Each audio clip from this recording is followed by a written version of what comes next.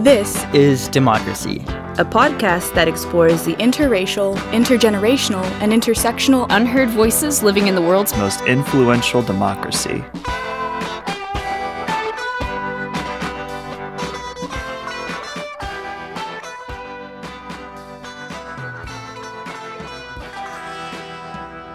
Welcome to our new episode of This is Democracy. In this moment in our society when we're so focused on elections and voting, this week we are going to talk about what it's like to vote for first-time voters for president. What does this election mean to them? Why is voting important to them? What role do they see, these young voters who are the future of our democracy, what role do they see voting playing as our society evolves in this challenging time? We're fortunate to have with us two very talented young people, two individuals who I think are the future of our democracy in many ways. We have Jillian Smith with us. Jillian is a junior at the University of Texas. She is a 40-acre scholar, which is an elite scholarship for some of the best students at UT and in the country. And she has voted before, but this is her first time voting for president. Good morning, Jillian. Good morning. And we also have with us Eli Alter. Eli is a senior at New Trier High School in Illinois. And this was his first time voting, and certainly not the last, right, Eli? Of course, not the last at all. Great. Wonderful to have you with us as well. Before we turn to our discussion with Jillian and Eli, we have, of course, our scene-setting poem from another young future leader, a young man who does not get to vote yet, but will vote in a couple of years, Mr. Zachary Suri. What is the title of your poem today, Zachary? I remember when I was 4. Well, let's hear about your remembrance of when you were 4. I remember when I was 4, we walked into a voting booth on a dusty gymnasium floor. Before I'd even lost a tooth, I watched my father cast his vote for a black man in Grant Park in an overcoat. And vaguely I remember, like folklore, the park and his hopeful truth, like something good was in store. I remember it like a haze, sweet like democratic vermouth, that someone on their deathbed after the will they just wrote opens, cashes their promissory note. And I remember a different place and a different time that on a Tuesday was filled with rain, and lights flashed from the highway as if out of an old rhyme, on signs that bore my mother's name, stuck in grass between the pavement stone, glowing as the raindrops shone. That same night I watched the unfolding crime, the old adage of the tyrant's stain, and tasted fear's bitter lime, wanting to cry as if something had been slain, remembering the gymnasium alone, trying to find some logic in this collective groan. And then we saw a man dying for 8 minutes on a street in front of a squad car, and some of us, we found ourselves staring up at a star, knowing we'd end up rewriting this in some future national memoir. What is your poem about, Zachary? My poem is really about my experience with elections, and in particular the election of Barack Obama and the later election of Donald Trump. And it's really sort of about the contrast between hope and hate, and also about this very strange moment that we find ourselves in now. Well, that's a great way to open this discussion, and wonderful memories you evoke in your poem, Zachary.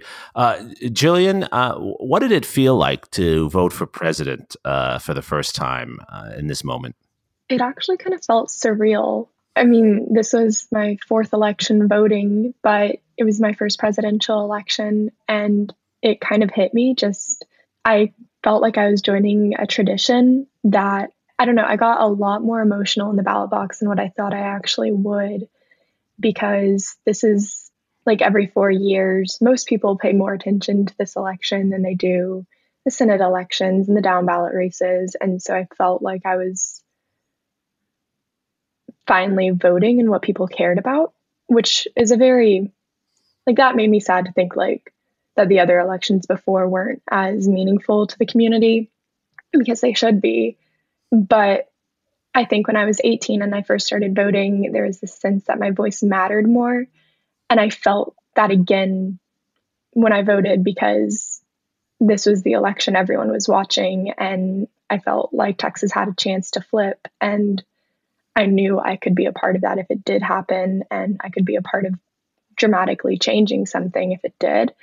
It was just a very strange realization of the history that had come up leading to this point, and also where it could lead if my vote joined others in a certain way. And did you vote in person, Jillian? Yes, I voted on campus on the first day of early voting. Fantastic. Eli, what did it feel like for you? Yeah, I definitely have to agree with that surreal experience. I mean, I'm actually 18, and that is the first time I've ever voted. And I think that was something that shocked me completely. Like, I had that responsibility. Like, I saw my parents, they would go to the polls, they'd cast their vote, and they'd come home, watch the election that whole entire night. And I felt that experience. And I think it's really important, especially in this time. And I mean, I guess some of my parents' beliefs have definitely come upon me, but of course I still have my own. And I think it's finally time for me to cast those opinions into a ballot. And I think that was huge. And Eli, did you feel like this was your sort of taking control of politics, having some influence, or did you not feel that you had much influence? You know, I'd have to say I actually had less of an influence only because of where I lived. And I kind of realized this before I even cast my vote, is that, I mean, I live in Illinois, and that's typically a very Democratic state. So no matter which way I voted, whether I voted Democratic or Republican, I don't think my vote would matter that much, especially in like the presidential election with like the Electoral College and all of that. That makes sense. You're not in a state like Georgia right now where a few hundred votes are changing everything.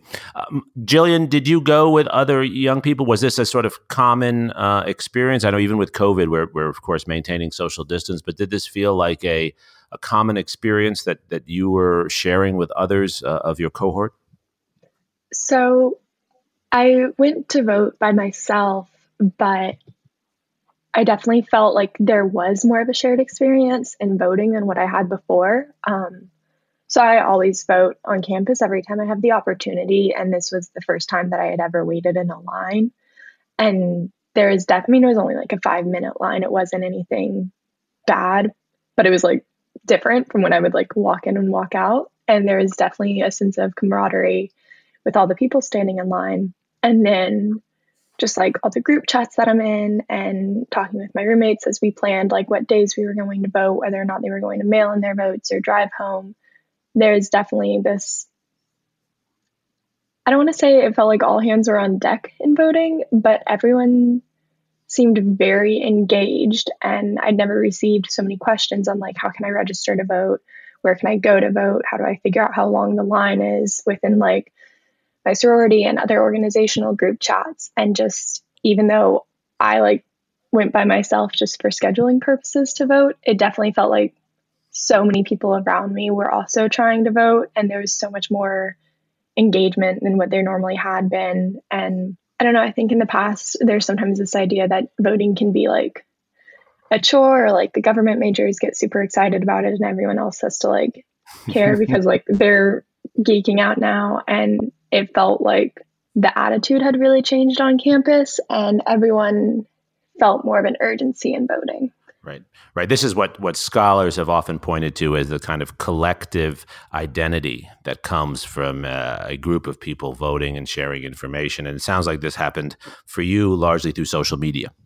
Mm-hmm. There's definitely, I only have one class in person, and even then only 4 of us show up, and everyone else just like gets on the Zoom for it. And so most of my social circles that are like outside of my most immediate friends have all gone online this semester. Makes sense. Eli, how about you? Was this something you were talking about with your friends? Oh, for sure. Yeah, I definitely agree with that. I mean, especially on social media, I think all of my friends were very active with that. I mean, I don't know if you guys know about like Instagram and stuff like that, but like all of them, like Instagram stories, when I'd flick through them on a daily basis, they would all have something to do with the election. And I think that has been going on for about 2 months now. So yeah, I think social media definitely played a huge influence. And I mean, of course, in my like inner friend group and stuff like that, I've been talking a lot about like the election and like what we think the outcome may be and how it's going to affect the nation. So in that, yeah. So I'd have to say it has been talked about for the past at least 2 months. And Eli, that's a fascinating answer. did the group chat encourage discussion of issues in a way that wouldn't normally be the case on Instagram and other social media? Yeah, I'd have to say, I mean, a lot of my friends, we feel more comfortable talking about it with each other and not like exactly voicing our opinions to like thousands of people, and rather than just like that small little 5-person group chat, and we could really talk and feel comfortable. That's great. That's a real positive story about social media, I think, that we need to remember when we're obviously pointing to all the misinformation and bullying that goes on, some of it coming from the White House, even on social media. The fact that you, Eli, and you, Jillian, that your groups actually use social media to talk in substantive ways about politics, that's a really positive thing. Do you agree, Jillian? Yeah, I think I would. And Eli, do you find that in this environment where these things are so politicized and so partisan, that your discussions of voting, have they allowed people to become more open-minded, or do you find it's sort of preaching to the choir? I mean, I'd have to say, even in my immediate friend group and like a lot of people I talk to, I think it is still kind of it's still divided. We have a lot of different opinions, but I think the way that we manage our opinions is we're just more accepting of them, and we use them as more of a learning, like looking at it from a different perspective. I mean, I don't know if that answers the question fully, but I think for the most part, I'd like to say most people's opinions get understood.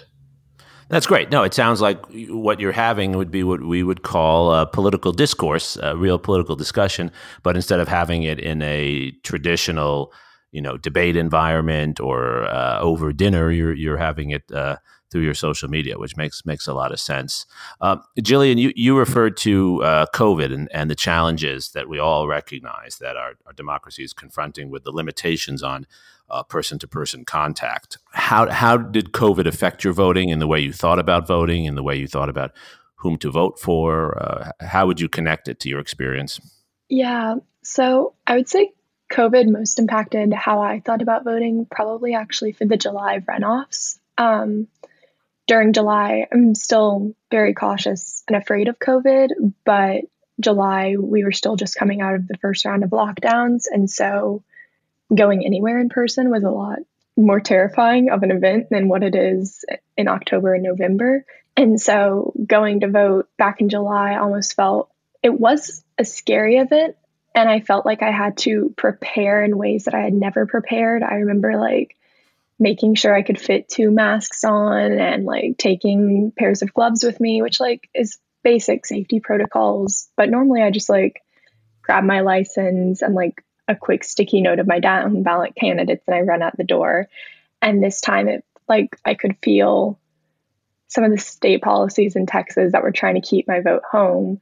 I was much more aware of them in July than what I was in earlier elections. And I think the resentment that I've had to such oppressive policies that prevent people from being able to vote by mail if they're just afraid of a deadly virus. I think that awareness and the resentment I had to a state that wouldn't protect its people in that way, I think it definitely continued into when I voted in October. But I wouldn't say it necessarily changed how I was voting because I was always going to vote down ballot for Democrats, just like with my personal political ideology. But it definitely made me more aware of the consequences of my vote and less willing to take a chance on the other party because so many people in it have been just wrong about the dangers of it and without empathy to people who have suffered from it. And so I didn't even entertain the idea of like, oh, maybe just like, let me take a chance on this guy when I just didn't feel like that was even a safe thing. Eli, did you feel like politicians and elected officials were actively courting your vote? Did you feel like they felt that your vote mattered? I'd have to say yes to that, actually. I think a lot of what I received numerous text messages, I'm sure all of you did, about you need to vote this yes for this and no for that, and you need to vote our Senator Dick Durbin. I got a lot of texts from him, and I think their campaigning methods were it was pretty good for the most part, and it did swing me to vote for him. And I read into a few of his policies, specifically Dick Durbin. And yeah, I would say that you made me feel like my vote mattered a little more. And what about you, Jillian? I did not feel like my vote was ever really courted. I definitely received campaign texts from railroad commissioner candidates as well as congressional candidates, even though there was definitely something wrong with my address in that database because it was always for like candidates that were a few blocks away from my district. And so I'd always have to text back and be like, no, you can't count on my vote. I like legally cannot vote there. But in terms of the larger races, I never really felt like the presidential ticket tried with my generation, or at least my political wing. I voted for a more progressive candidate in March, and especially in the summer, I felt like Biden really pandered to moderates, and that like I was going to vote for him because even a change to a more moderate liberal president is a change away from Donald Trump. But I don't think everyone would think of it that way. And it's also just to see how many people voted for Castro and Warren and Sanders and to not even acknowledge what they see are as legitimate issues throughout our society, and even just discuss some of the solutions, even if Biden never adopted them, really made me feel as if there was almost like this disdain towards progressives, and many of the progressives are in the younger wing of the party. When Biden and Sanders met up to discuss climate policies, I did feel like that was kind of a change in how he was trying to pursue more progressive and more younger voters. But even then, like, you still had Kamala Harris speaking about fracking and how we weren't going to get rid of it in the vice presidential debates. And so there were definitely days when I was just like, okay, so he had one conversation with Sanders to talk about climate change and still never really committed to younger voters who are rightly afraid of the climate crisis. I felt very taken advantage of, but it was also this, I felt like the alternative of not voting for Biden.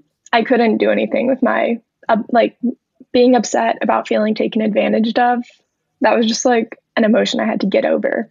And so I'm hopeful that future campaigns are more respectful of younger voters who have legitimate concerns that aren't being answered by the moderate wing. Mm-hmm. Mm-hmm. It's a very powerful statement you make, Jillian. One of the challenges has always been that in our politics, young voters get less attention from candidates, in large part because they vote in such lower numbers, especially in comparison to older voters. But then, of course, it's hard to convince young people to vote if candidates aren't paying attention to their issues. And so it's a paradox. What are your thoughts on breaking out of that? I mean, we did see record turnout from young people across the United States, still lower than other age groups, but higher than it's been before. What are your thoughts on how we can maintain that and persuade candidates who will always speak to the groups they think are most likely to vote? How can we get young people to vote most consistently and draw more attention from candidates? It's a really hard question. I feel like since so many young voters have come of age in a time when government never really seems like a solution, even when it has been, like, that just isn't necessarily a perception. I mean, we came of age when most of the surveillance policies resultant from 9/11 were in full force. A lot of us have really formative experiences with the 2008 recession. And then the election of Donald Trump is kind of everyone's most vivid understanding of our election system, just because that's when we were either in high school or late middle school and kind of had a better understanding of what was going on. And so I think you almost need to, like, get rid of the assumption that electing someone can be a good thing, which, like, I don't want to say like everyone in Gen Z sees elections as bad, because that's not true. It's just we've seen a lot of damage from the government and a lot of neglect. And so I think you almost have to make the case and start from scratch and show that good things can be done and just really work to build those bridges. One thing I saw online, so there was almost a cult following of Julie Oliver on campus, which was really interesting to watch. And I followed a lot of people who would text bank for her on Twitter. And people were laughing that they realized they received more responses whenever they texted in all lowercase. And texting in all lowercase is just how a lot of younger people have come to text. And so it was almost these organizers and these volunteers were meeting younger voters where they were at in such a very small but understanding way, where like they demonstrated that they understood the dialect and we value. I'm not saying they have to like pander to young people and younger trends, but at least make the effort to understand what we value and understand what discussion looks like to us and at least show some respect to it. I feel like when politicians and candidates try to make memes, that almost never helps them. It really shows like a misunderstanding of what we value, and it almost parodies something. And so I feel like there has to be a more genuine approach to speaking to younger voters. That's a really insightful comment, Jillian. And just for our listeners who are not in Austin, Julie Oliver is a candidate running for Congress in Austin. Eli, I want to ask the same question to you and just ask the question in different words. How can we make voting and politics in general, how can we make it something that more young people like you want to engage in, want to participate in, and draw your talents into the discussion? How can we do that better? So it's not just a one-off that you voted and now you and your friends, start talking about other things and don't pay any attention any longer. How can we reverse that process that often plays out? Yeah, I mean, I think it really ties back to the idea of social media.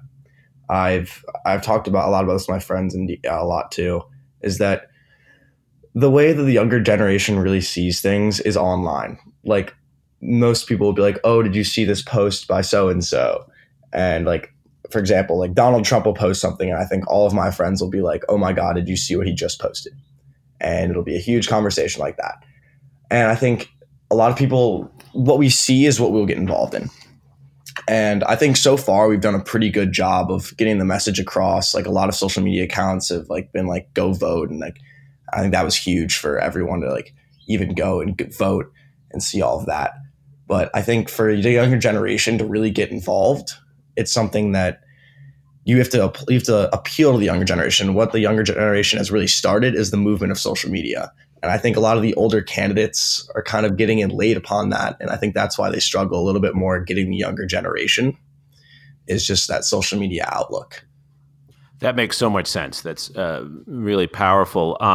Eli, one of the challenges, though, is that voting itself is a kind of 19th century technology, right? Where you have to go and, either, press a button or sign a slip of paper. The presidential election is actually being decided by the counting of paper ballots, which is a very 19th century thing. Mm-hmm. So how do we deal with that the fact that maybe the ways we talk about politics can be put into a social media context, but in the end, we're going to have to vote in a way that is a little more traditional, simply because social media is not a secure way to anonymously vote. So how do you think about that contradiction? Yeah, I mean, when I walked in to my when I was walking in to cast my vote, I was like, they want me to write on a paper ballot? Like, what? That makes no sense. I think one thing that I could see happening in the future is actually voting with our phones. And I think obviously that's pretty hard because it can be messed with a little. But I think once we get that down with a secure network, I think voting on our phones and stuff like that. I mean, everyone, you look around, almost every a person of the young generation has a phone. And that would also make them so much more inclined to vote, because I think a lot of things that they don't want to take the time out of their day, because they'll be doing for example, right now, like online classes, like they don't have the time to go vote maybe.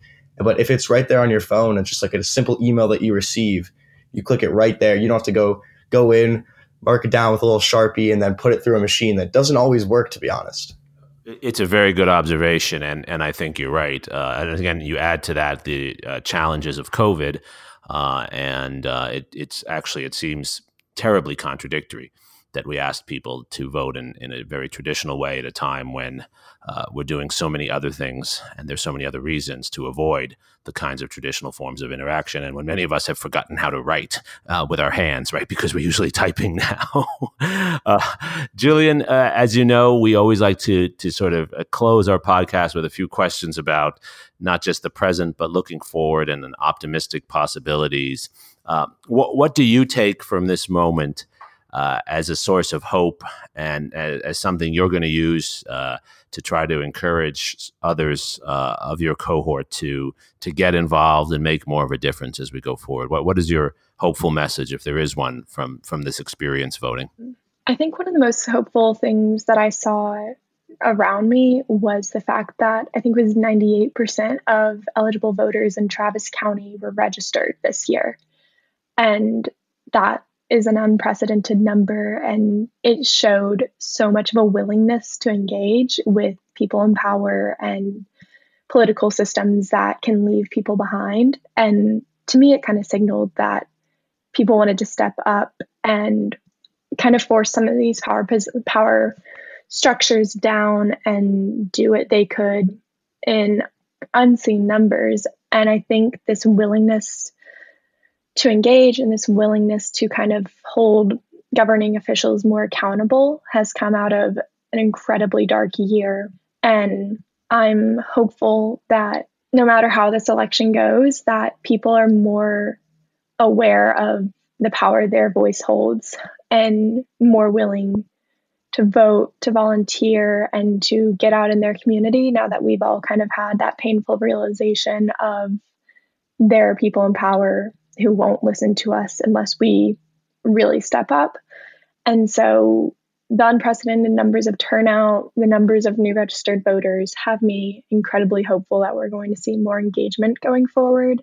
And hopefully that will make a lot more of our representation, actual representation of our communities. Right. Well, one of the principles that you're echoing from the scholarship on democracy is that people become involved when there's a moment that they feel an urgency and that they feel they have a mechanism, that they can do something. And your vote is a mechanism to at least try to make a difference and try to draw attention to your issues. What about you, Eli? What do you see hopeful and what do you see as productive that we can build on coming out of your first vote?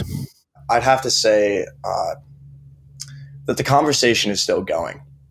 And I think after this presidential election, I'd really hope for this conversation of politics not to just stop after this election, whether it's Joe Biden or Donald Trump, hopefully Joe Biden, but we'll see hopefully later today. But I want to see this conversation keep going, this conversation of politics in my younger generation just keep flourishing and honestly build into something more. And whether that's on social media or just face to face or over the screen nowadays, but it's all right. I'm pretty hopeful that this conversation will keep going and that my younger generation will still be involved. And I guess we are the future of the democracy, as you say. Zachary, what do you think? Does this resonate with you? You will be voting for the next president of the United States or the next term of the next president of the United States. Does this resonate with you? I think it does. I think that this is a really powerful moment for getting people involved in politics. It looks really ugly at the moment, but I think that can actually inspire people to make it less ugly. I think that's such an important point. Our politics are ugly in many ways, but voting is a way of changing the conversation, and it is a way of also creating new conversations and a new picture for our democracy. Our podcast is mobilized around the idea that people, young people, all kinds of people, and our guests range from all kinds of ages and all kinds of backgrounds, but that people still determine the future of our democracy, that every vote counts, and that the process of voting is a way of bringing people together. This is what, of course, Franklin Roosevelt said when he spoke about every generation writing a new chapter in our democracy. And we certainly need a new chapter now. We can hope that this election in some small way opened a new chapter. I'm confident it did because of the insights, the words, the energy, and the optimism that Eli Alter and Gillian Smith and millions of other new voters brought to this election. It's one of the most optimistic and exciting things I've seen in a long time. I want to thank you, Eli and Jillian, for joining us today, for sharing your wisdom, sharing your emotions and your feelings. That was really so inspiring. And to also thank you for keeping this conversation going in your own communities, in your own friend groups, so that we can indeed change our democracy and give voice to all the positive, creative energy that both of you and so many others bring. So thank you for joining us today. Thank you for having us. Yeah, thank you so much for having me. And thank you to Zachary Suri, of course, for his inspiring poem. And most of all, thank you to our listeners for joining us on this episode of This Is Democracy.